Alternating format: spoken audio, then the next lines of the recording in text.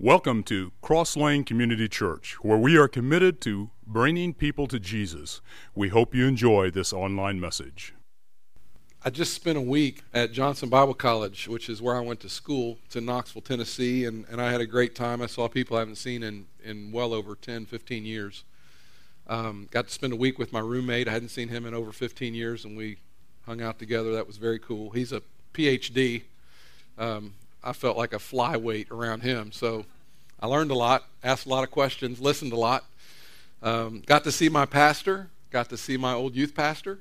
One of the main speakers at this is the Johnson Bible College homecoming and preaching rally. Check your pulse, because I think it just went up right there when I said preaching rally.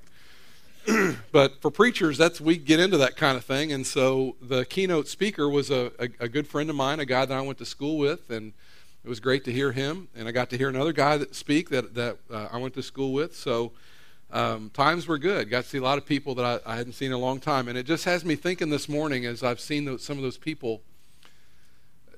We just took communion, and this morning my heart is really just kind of thinking about what that means. I mean, we just took communion, and in another church in Terre Haute today, there are another group of believers that have gathered that we're not against them, we're with them, we're for them. And we took communion together today. Jeff Vines in California will take communion with his church later on this morning. Around the world today, in Africa, Thailand, people that we support, missionaries like Rick Walden, they'll take communion with their congregations and with their people today. And my mom in Florida will take communion today. It's just this is something that binds us together, this belief in Jesus, this idea that we have been forgiven for our sin, that we can come to the throne of grace so boldly to thank God for his provision and for his forgiveness, to thank God for his grace and mercy. And it knits us together in a very beautiful and sacred way. And that kind of has overwhelmed me this morning as I've taken communion. So I come to you having spent a great week. It was beautiful in Knoxville. I don't know what it was like here, but it was gorgeous. And I got a text picture from my wife. You guys got snow this week. 2-hour delay. There wasn't none of that going on in Knoxville, let me tell you. I don't want to rub it in, but it wasn't going on in Knoxville. The second thing I want to tell you is that we wrap up a series today, and next week we jump into a whole new, it is on for us next week, okay? Do not miss in the month of March if you can help it. Starting next week, really important week next week, we're going to begin to tell you about our building plans. We're going to work through in the month of March, just kind of let you see where we're going and let you see how you can participate. And we're really, really excited about it. There's been a lot of groundwork laid, and we're going to roll a bunch of that out for you next week. So you don't want to miss it. You don't want to miss anything in March. And then as March comes to an end, we're going to kind of build to this big crescendo. And I believe that God is going to do two things. I think he's going to do some huge things in this church, both through what's about to happen in the very near future and long term. But I really believe that what's about to happen in your personal life as you begin to think through commitment and as you begin to think through what your part is in it all, I think that God is about to take you on a journey. And I'm really excited about what's going to happen with our church, both corporately and personally and individually. So we're looking forward to that next week. Don't miss it. Don't miss it. You don't want to do that. Today we wrap up our series on worry called Get Out of Fret. And we worry because we cannot control the future. Isn't that really the problem? That's what knits us all together. That's our problem. You're worried about stuff that's going to happen tomorrow. You got no control over what's going to happen tomorrow. And usually we're okay in the right now. Like you're not too messed up right now. You got now figured out. It's the next series of nows that are a problem for you. That's the part you're trying to figure out and make some sense of. And Jesus comes along and he says something that we would never say, because I would feel weird saying this, quite honestly, but Jesus said, don't worry about tomorrow. Tomorrow will take care of itself. You just take care of today. In other words, do what you can today. Leave tomorrow alone. Your Heavenly Father is going to take care of that. And then he just comes right out and says it. The last 2 weeks we've read this passage where Jesus just comes right out and says, don't worry. It doesn't get any clearer than that. And you hear that, and you hear me say that, and you think, well, what I hear when you say don't worry is don't care. Big difference between don't care and don't worry. I'm not telling you to not, be proactive. I'm not telling you to be irresponsible. I'm not telling you to just, wasn't it Hakuna Matata? Isn't that what they said in The Lion King? Just kind of like, just kind of roll with it. Hakuna Matata. My kids say that once in a while. And I'm like, dude, this is not a moment to be saying Hakuna Matata to me. Hakuna Matata, Dad. Jesus wasn't saying don't be irresponsible.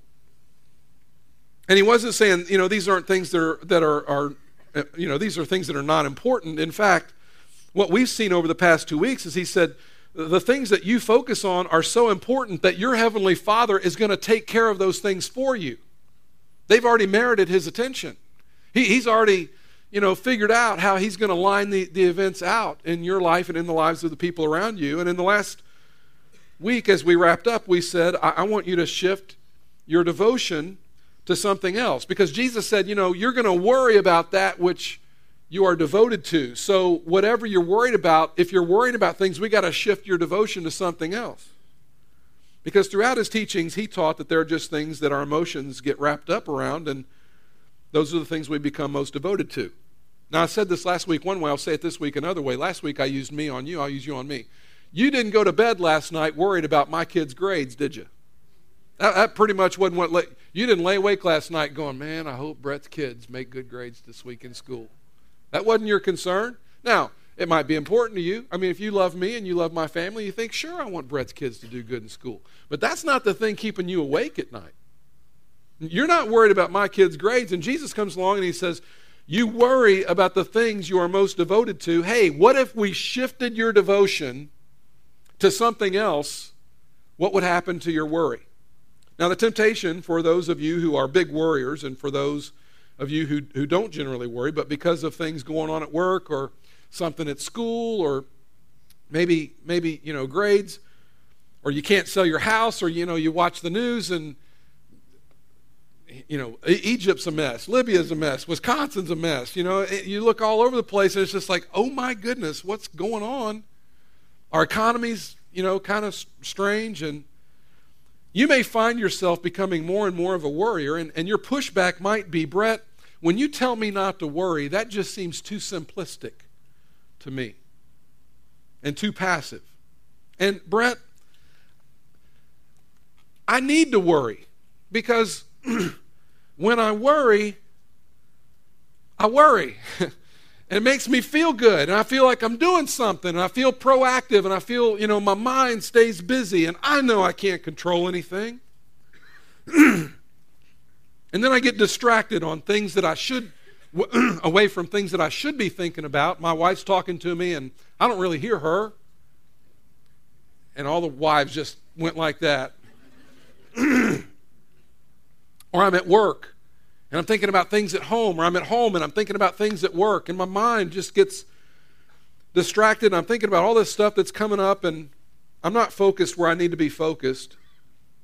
And pretty much I am consumed by tomorrow, what's going to happen tomorrow, even though I know I can't do anything about it. So it's just better for me to worry, because then I worry. And we hear that and we think, in the immortal words of the guy in Oh Brother, Where Art Thou? That don't make no sense. That just doesn't make any sense. But yet that's how we feel. And Jesus looks at us and he says, stop. And we say, but I'm a responsible adult. I can't just lay back. Somebody has to worry about these things. And Jesus says, no, you do what you can today. You be as proactive as you can today. You work hard today. You don't have any control over what happens tomorrow. Your Heavenly Father is going to take care of tomorrow. You don't not worry because you know what's going to happen tomorrow, but when have you ever known what was going to happen tomorrow? When have you ever been able to say with great certainty, I've got tomorrow figured out? You might think you do. How many times have you laid great plans for tomorrow only to wake up and it snowed on you? only to wake up and, there's 3 inches of rain outside. What in the world? Our best laid plans sometimes just kind of fall by the wayside because we had a plan, but then we woke up and there was a different plan. Ours didn't come to fruition. Not one single day of your life have you ever been able to control tomorrow. And Jesus says nothing's really changed. You just become more aware of the reality that from the day you were born, that you can't really control anything that's going to happen to you tomorrow or in the next series of nows. You're just going to have to trust somebody else for tomorrow. Today we're going to wrap up this series with a story from the Old Testament. 1 Kings chapter 19. If you have your Bible, and I hope you do, turn to 1 Kings. And it's going to take me a while to get there, so you got a little time to look it up. But I'm going to tell you a story today. This is a great story. But I'm not going to tell you all the story. And it would be my hope that when I'm done today, you would go home and you would finish the story, that you would read the rest of it. I'm going to leave you hanging a little bit. 1 Kings is about a guy that has lots of reasons to worry. And toward the end of the story, 1 Kings 19, God asks this guy a question. And it's a phenomenal question. In fact, if you're a worrier, my hope is that you will take the question I'm going to give you today.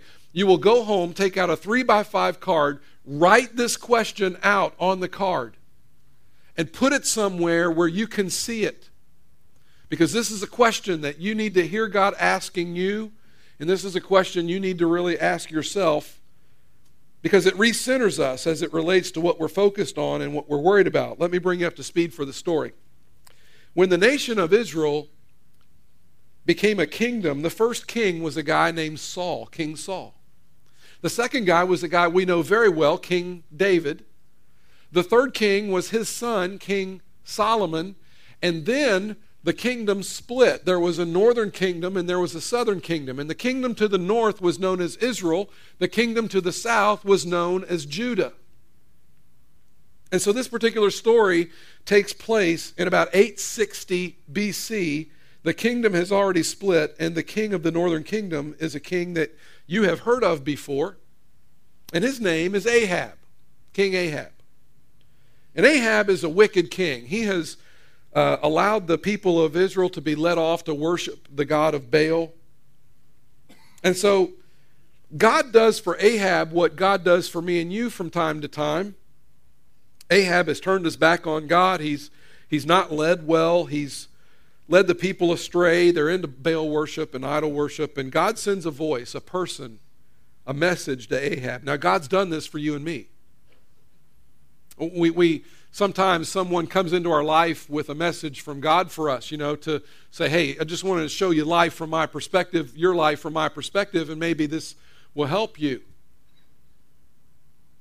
Maybe when you were a teenager, somebody came along and said, let me give you some advice. And you didn't think that's very good advice, or you thought to yourself, you don't know me. You ever tried to say something to a teenager and they give you that, you don't know me.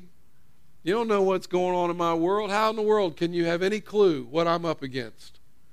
Because we were never teenagers, were we? We just went from the womb to 40, didn't we? Maybe recently a friend has sat you down and said, hey, can I just kind of speak into your life a little bit and talk to you about what I see?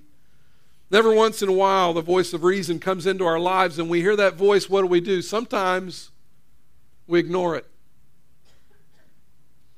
So God sent Elijah the prophet into Ahab's life, and Elijah said, Ahab, God is sick and tired of the way you're leading the people. And so God is going to get your attention, and it's not going to rain anymore. God's going to wreck the economy of the kingdom of King Ahab. And so Elijah tells Ahab this, and he leaves, and Ahab ignores it, thinking, who can turn off the rain? I mean, nobody can do that. You can't turn off the rain and turn the rain back on. So a month goes by, 2 months goes by, 3 months goes by, it's not raining. Meanwhile, God says to Elijah, it would be a good idea for you to hide about right now, because these people all think that you can turn the rain off and on, and it hadn't rained in quite a while. They're probably going to be looking for you pretty soon. It'd be a good idea for you to hide. So Elijah runs from Ahab, and God takes care of Elijah. Now, We did a series on Elijah in November of 2009. And I don't know if you know this or not, maybe you do. But if you go to our webpage, almost every sermon that we've done in the last 7 years is on our webpage. And if you want to go back and find out more about this whole story, we did a whole series on it called Elijah. It happened in 2009 in November. You can look it up and listen to it. God takes care of Elijah. Now, he's not living high on the hog. He's kind of camping out. And he's not camping out the way you camp out, okay? I've seen the way you camp out. I know how you camp out. It's camping out in the vaguest of terms for some of you, right? I mean, you're barely roughing it. My idea of roughing it's no refrigerator in the room at the Holiday Inn. That's my idea of roughing it, okay? But God provides for Elijah while the rest of the country is in turmoil. There's all this stuff going on, and yet God takes care and meets the needs of Elijah. I mean, there's no rain, there's no crops, the cattle are falling over, they're dying. I mean, nothing's going good in the city. Things are bad. And years go by, 3 years go by, and God says to Elijah, you need to go talk to Ahab again. Now put yourself in Ahab's shoes, or in Elijah's shoes. And you're going to look at God and you're going to say, God, he's looking for me, and things are not going to be good if I go back to talk to King Ahab. He's laying in wait for me. So he finds Ahab. God says, I want you to go. I want you to go. So he does. He goes. He finds Ahab, which is a surprise to Ahab because Ahab was kind of looking for Elijah. And 3 years have gone by. The economy's a wreck. Elijah says, God is ready to teach the nation of Israel a lesson. If you're ready to learn it. He's ready to let it rain again. But we have to have a meeting. And Ahab agrees and says, okay, what do we got to do? Because I just want to get the rain turned back on. That's all I care about. Just can we have some rain? And Elijah says, I want you to meet me on Mount Carmel. And they all knew where Mount Carmel was. This is a big deal. He says, I want you to bring your prophets of Baal and these people that you think are connected to a God that I don't even believe exists. You bring them to Mount Carmel, we're going to have a prayer meeting. And you and your prophets are going to pray to Baal, and I'm going to pray to my God, Yahweh, the God of our fathers, and we'll see which of these gods is able to bring rain. That seems weird to us, but they needed rain. And so Ahab said, fine, we'll do that. And so the Bible tells us that they met on the top of Mount Carmel. Up on this mountain, over 400 prophets of Baal show up. Thousands of people from the surrounding cities hear about this contest. And so the prophets of Baal get there, and Elijah says, I tell you what, I'm going to have to go over here and build an altar that's kind of run down. I'm going to have to repair this one. While I'm doing that, you guys build your altar, and you guys start making your sacrifices, do your praying to whatever it is out there that you pray to. And I'm going to go over here and rebuild this altar. And then you call on your God, and I'll call on my God, and we'll see what happens. And so, while Elijah is working on repairing this altar, the prophets of Baal are over here, and they're doing their thing. And they're sacrificing animals, and they're dancing around, and they're cutting themselves, and they're calling out and shouting. And this goes from breakfast on through lunch on into the afternoon. And meanwhile, Elijah's building his altar. And then he makes some very politically incorrect comments and statements. He begins to make fun of their God. Now, I don't know about you, but I don't like to have God made fun of. I don't like to have my God made fun of. Is there anybody else in the room that gets a little offended when you pull up behind a car and they've taken the ichthus fish and put feet on it and written Darwin on the inside? Now, I know that's just a little piece of plastic, and I know that the person in the car is just not enlightened, and they're in ignorance. I know that, but it ticks me off. And I really want to punch them in the throat in the name of Jesus is what I really want to do. I don't like it when people do things. Or I pull up behind somebody and they've got this cute little bumper sticker that, kind of pokes fun at me because I'm a Christian and thinks that, says something about me being not real smart or some derogatory statement about faith. And, I just want to grab them by the throat and say, I'll show you faith, and that doesn't work. It doesn't work. Well, I don't like to have my God made fun of. Elijah, These guys are dancing around. They begin to slash themselves. They're trying to get Baal's attention. And here's what Elijah says. 1 Kings chapter 18, verse 27. At noon, Elijah began to taunt them. Shout louder, he said. Surely he is a god. Perhaps he is in deep thought or busy or traveling. He's just facial. That's all that is. He's just putting it in their face saying, your God is not what you thought he was. Well, where is he? Is he on a trip? Where is he? Maybe he is sleeping and must be awakened. He's basically making fun of Baal. And this goes on into the evening, and just before the evening, they're all tired and they're all laid out, and probably half of them are bleeding to death because they've been cutting themselves, and it's just crazy what they've been trying to do to get this God that doesn't exist to get his attention. And Elijah says, okay, it's my turn. Now, before I light my altar, I want you to bring water, and I want you to douse the sacrifice, and I want you to douse the altar, and I want you to pour water all over it. Now, keep in mind, it hasn't rained in 3 years. I'm going to make one point, and it's just a side point. And if you're new to us, I know you're going to think, oh, that's a preacher's plug for money. It's not. I just want to show you something. Money is the most scarce thing for us. It is the most precious thing to us, right? We can never get enough of it. That's why we go to work every day. We work. We worry probably over a lot of our money. That's what we worry the most about. It hasn't rained in 3 years. Water was very scarce. God says, I want you to douse my altar in what is scarce. So can you imagine when Elijah says, hey, go get the water and bring it out here and pour it all over this sacrifice? These people are thinking, have you lost your mind? Are you crazy? But that's what they did. And there was so much water that the wood was soaked, the animal was soaked, everything is drenched. And God is about to do something. And he says, I did this. I had this water poured on it so that you would know that this isn't some magic trick. This isn't some kind of prophet voodoo thing. This is God is about to do a miraculous thing. God's going to show you himself. He's just going to show up here. And then he prayed, and God lit up that altar. And all the people said, Yahweh is God, and this Baal dude that we've been worshiping, that you prophets have been having us pray to, he ain't nothing. And so they got so mad, they decided they were going to kill the prophets of Baal for having led them astray. And that's exactly what happened. And Elijah looks at Ahab and says, you probably ought to go home because it's going to start raining here pretty soon. And Ahab believed Elijah, so he takes off for the city. And in the meantime, Elijah goes up on the hill with his assistant. He asks his assistant, you see anything? Well, there's a few small clouds, but I don't see anything big. Eventually, it begins to rain. And at this point, Elijah is like a rock star. I mean, Elijah, he's got it going on. He's the man. Meanwhile, Ahab goes back home and has a conversation with Jezebel. Guys, do you know what that's like? You know what that's like, don't you? You're away from your wife, and you have this epiphany of how things need to be.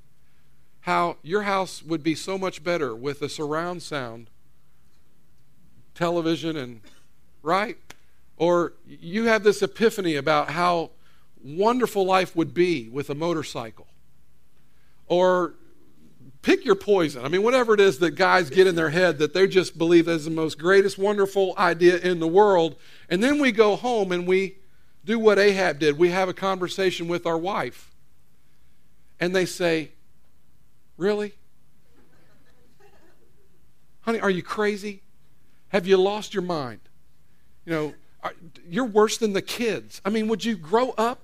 You know, that's kind of what's going on here with Ahab. Because he's going to have a conversation with Jezebel, and he's going to tell Jezebel, you know, Elijah did this thing, and Jezebel, you're going to see, Jezebel is not impressed. There's a reason you don't see many girls named Jezebel. Do you know any girls named Jezebel?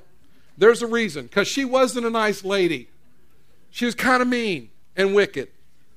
And Ahab is married to Jezebel, and he goes back, and this is where our story picks up. 1 Kings chapter 19, verse 1. Get ready. Hope you have a pen in your hand because there's a couple of things I want you to write down. Now, Ahab told Jezebel everything Elijah had done and how he had killed all the prophets with the sword. So Jezebel sent a messenger to Elijah to say, "May the gods deal with me, be it ever so severely, if by this time," what is that word? Tomorrow. That's where our worries live, isn't it? Tomorrow. That's where the worries are. See, you're not worried about today. You got today covered. You got here fine. You're sitting here. You're in the air conditioning. It's cool. No problems. Tomorrow's what you're worried about. The uncertainty of tomorrow. How am I going to figure out tomorrow? By this time tomorrow, may it be ever so severely, may the gods deal with me, be it ever so severely, if by this time tomorrow I do not make your life like one of them. In other words, Elijah, by this time tomorrow, your life is over. So I'm going to have you killed. Now, from our perspective, at least from my perspective, if I'm Elijah and I just saw God do what I saw God do, and God has come through for me in such a huge, magnificent, glorious, wonderful way, I look at Jezebel and I say, "Bring it, babe. Come on. Let's go to Mount Carmel. Let's have a prayer service. Have you not heard what my God can do? I'm not afraid of you. Don't threaten me. The prophets of Baal aren't even here anymore because my God showed up and his God didn't. So, if you want to have some words and you want to threaten me, come on. Let's go to Mount Carmel." Like, was it the Lion and Wizard of Oz? Put him up. Right? Now, Jezebel's powerful, and she's got some troops, and she's got some means, and she's got some stuff. And she's not to be taken lightly, no. But God has done an amazing thing in the life of Elijah. What does he have to worry about? Here's the answer to that, in case you don't know. Nothing. There's nothing to worry about. Verse 3, Elijah was afraid and ran for his life. And we think, Elijah, do you not remember what just happened on Mount Carmel? He was afraid and ran for his life. And here's what's going on. Elijah was okay in the now, but Jezebel comes along and says, "Come tomorrow, I'm going to lay you out." And he ran for his life. Now here's what I would expect for many of us, not all of us, but many of us. If I were to drop into your life and look at God's past faithfulness to you and look at the thing that you are worried about now, I may be tempted to say to you what maybe we would want to say to Elijah. What are you worried about? If I was to drop down into your world, and I've heard some of the stories that some of you can tell about God's faithfulness in your life. And if I were to drop down into your world and remind you and say, what are you worried about? You've told me about how God's taken care of you. I've heard you tell the story. I've heard you tell the story about how you came to Christ. I heard you tell the story about how you found a great church or how you found Christian friends, right? Or about how God has delivered you or provided for you in some miraculous or outstanding way. What are you worried about? And you would say, well, I'm worried about tomorrow. Tomorrow's the problem. That's what Elijah would say. And I would want to say, don't you remember 2 weeks ago or 3 days ago or 4 months ago when this thing happened in your world? Don't you remember how God was faithful and took care of you? Why can't you just let God take care of tomorrow? And here's Elijah, totally blanked out on what just happened, this miraculous, unbelievable thing in his life, and he's completely lost it because he's all focused on tomorrow. The story goes on. He takes off. 1 Kings 19, chapter 3, the second part. When he came to Beersheba in Judah, remember that Judah is in the southern kingdom, Israel is in the northern kingdom. Where did he start? Northern kingdom. So he's wigged out to the point that he's not only just left the city, he's left the country. Okay? He's gone to a whole nother kingdom. He's gone down into the southern kingdom. The text could actually say 2 weeks later, because back in these times, you didn't just cover 100 miles in, an hour and a half like we would, or an hour for some of you. But It says he left his servant there while he himself went a day's journey into the wilderness. He came to a broom bush, which is really just like a small tree, and it's got some white flowers on it. It would be the kind of tree that you could find some shade under. He came to a broom bush, sat down under it, and prayed that he might die. Really, Elijah? Come on, buddy. Elijah would say, "It's over for me. I have had enough, Lord. I'm sick of this." Now, granted, he's been on the run for 3 years, and his life hasn't been great. It hasn't. But God's taken care of him, and God's been faithful, and God's shown up in his life, and he has every reason to believe that God is going to look after him. "I have had enough, Lord," he said. "Take my life. I am no better than my ancestors," which is just another way of saying, I'm better off dead. Verse 5, then he lay down under the bush and fell asleep. All at once an angel touched him and said, "Get up and eat." He looked around, and there by his head was some bread baked over hot coals and a jar of water. He ate and drank and then lay down again. Verse 7, the angel of the Lord came back a second time and touched him and said, "Get up and eat, for the journey is too much for you." In other words, Elijah, you're killing yourself. This worry is killing you. You're not eating. I mean, how many of you have gone through a stretch where you're so upset and you're so worried about what's going to happen next? You sit down to eat a meal and nothing looks good to you, and you're losing weight, not in a good way. You're losing weight because you can't eat anything. That's not good for you.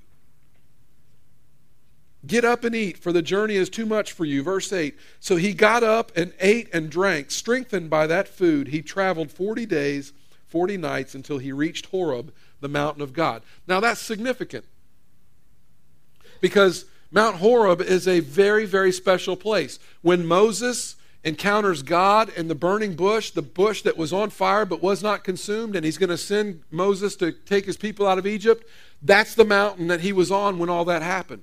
This is a special place. This is the same mountain when the Israelites came out of Egypt and they're going through the wilderness, they come upon Mount Horeb, Mount Sinai we would call it. And that's where God gave the 10 Commandments to Moses. In the eyes of the Israelites, if you can't be close to the Ark of the Covenant, you want to be on this mountain. This is an important place to be. So he spent over a month traveling this deserted, brutal, lonely place, this uninhabited place, just to get there to die. But he wants to die, but he wants to die close to God. And he thinks if he can get to Mount Horeb, that's the best place for him. None of this made sense. None of this is going anywhere. And tomorrow was so uncertain for Elijah, he's like, just get me to Mount Horeb and let me die and let God come get me. Verse 9, there he went into a cave and spent the night, and the word of the Lord came to him. And listen to this question. This is the question I want you to put on a 3x5 card when you get home, okay? I want you to put it up on your mirror. I want you to put it in your car. I want you to put it somewhere where you see it, or maybe in the place that prompts you to worry the most. Maybe your kid's bedroom door. I don't know. But I want you to write this question down on a piece of paper for you, because here's what God asked Elijah. What are you doing here, Elijah? What are you doing here? In other words, you're not where you're supposed to be. What are you doing here? Elijah, you're miles and miles away from where I had you. You're miles and miles away from where I showed myself to you. You're miles and miles away. Because suddenly tomorrow seemed threatening and you ran away. Elijah, what are you doing here? And this is a great question because some of us, we're so stressed out about tomorrow, we've done our fair share of running ourselves, haven't we? We've gotten so upset about tomorrow that we've gone on the run. Some of us have run mentally and we've detached ourselves from our families because we've stressed out about tomorrow. Some of us have run physically. We've pulled ourselves away from our families. You've run away from a marriage, or you've run away from your parents, or you've run away from a job. Maybe you've emotionally just kind of checked out or backed out, physically backed away from your kids because there was too much stress and it was too hard. Maybe, you run away by having just a little bit more wine. I'll just have one more drink. Or, you're drinking way more than you used to or whatever. And you're on the run. And God's saying, what are you doing here? You're in a place you've never been before. Emotionally, relationally, physically. And it's all driven by anxiety and stress and fear of tomorrow. And you're in a place you have no business being. God is asking the question, what are you doing here? Why did you run? Why did you let the uncertainty of tomorrow, which, by the way, is always and has always been uncertain? Tomorrow has always been uncertain. Why did you let the threat of tomorrow, which, by the way, tomorrow has always been threatening? You've never known what tomorrow really held. You've allowed that to drive you to places that you have no business being, and you can hear God say, what are you doing here? Verse 10, he replied, and you got to love this because he does what we do. He starts to rehearse for God as if God doesn't know what he's been through. It happens all through Scripture. Well, God, I had this daughter, I have this son, and this is going on. And we do it too. God, if I could just tell you my story, and if I could just let you know how hard my life's been and what's going on, if you would just listen to me for a minute, and if I could just tell you, verse 10, he replied, I have been very zealous for the Lord God Almighty. The Israelites have rejected your covenant, torn down your altars, and put your prophet to death with the sword. I am the only one left, and now they are trying to kill me too. And you just wonder if God goes, really? I did not know that. Of course he knows. God, I don't know if you're paying attention to anything that's going on around here. God, what do you mean, what am I doing here? What do you expect? I'm scared to death. I'm on the run. I'm the last one. And then God says something to Elijah that is to us, seems pretty irrelevant. Verse 11, the Lord said, go out and stand on the mountain in the presence of the Lord. Because Elijah is in this cave. Go out and stand on the mountain in the presence of the Lord, for the Lord is about to pass by. Now, we don't know what went through Elijah's head, but perhaps it was something like this. And what's that going to do, God? What good is it going to do that I'm going to go stand in the face of this cave on the side of the mountain and you're going to pass by? That's really going to help me. What's that going to do? So God, let me get this square in my mind. Nobody believes that you're here except me. You haven't done anything. Things are bad. My life has been threatened. Jezebel's looking for me. Everybody's looking for me. It's over for me. I'm better off dead. And you want me to go stand in the mouth of a cave? It makes no sense. Then we read this. Then a great and powerful wind tore the mountain apart and shattered the rocks before the Lord, but the Lord was not in the wind. And God's going to kind of put on a show here. He's going to show off a little bit. After the wind, there was an earthquake, but the Lord was not in the earthquake. Verse 12, after the earthquake came a fire, but the Lord was not in the fire. And after the fire came a gentle whisper. When Elijah heard it, he pulled his cloak over his face, and he went out and stood at the mouth of the cave. Then a voice said to him, what are you doing here, Elijah? Elijah, if there's no me, I understand why you would run. If there's no me, I understand why you would be upset. I understand why you would fret about tomorrow. I understand how the uncertainty of all this would scare you. If there's no me, I get it. But there is a me. And because there is a me, you shouldn't be here. You forgot to factor me in. You don't realize all the things I've done. You've forgotten all the stuff I've done, the ways I've taken care of you. There is a me, and what in the world are you doing in this place? Verse 14, he replied, we just read it, I've been very zealous for the Lord God Almighty. The Israelites have rejected your covenant, torn down your altars, put your prophets to death with the sword. I am the only one left, and now they're trying to kill me too. The Lord said to him, go back the way you came. Huh? Yeah. Yeah, you got to go back. You've run away. You have to start over. Go back the way you came. Go to the desert of Damascus. When you get there, anoint Hazael king over Aram. Now that's a problem because Aram already has a king. I want you to find this guy and I want you to anoint him king. And Elijah's thinking, but they already have a king. And God says, yeah, they do. We're gonna put another one in there. Verse 16, also anoint Jehu, son of Nimshi, king over Israel. Okay, time out. God, Israel already has a king too. That's the guy that's trying to kill me. God says, yeah, we're going to replace him. He's not going to be the king much longer. We're going to put a different king in. Oh. And this was kind of weird, kind of awkward. Anoint Elisha, son of Shaphat, from Abel Maholah, to succeed you as prophet. Wait, God, you've got a prophet. That's me. We're going to replace you. Oh. So you've got a plan. You've been thinking this through. So you haven't just been sitting back with, being taken by surprise by all this stuff.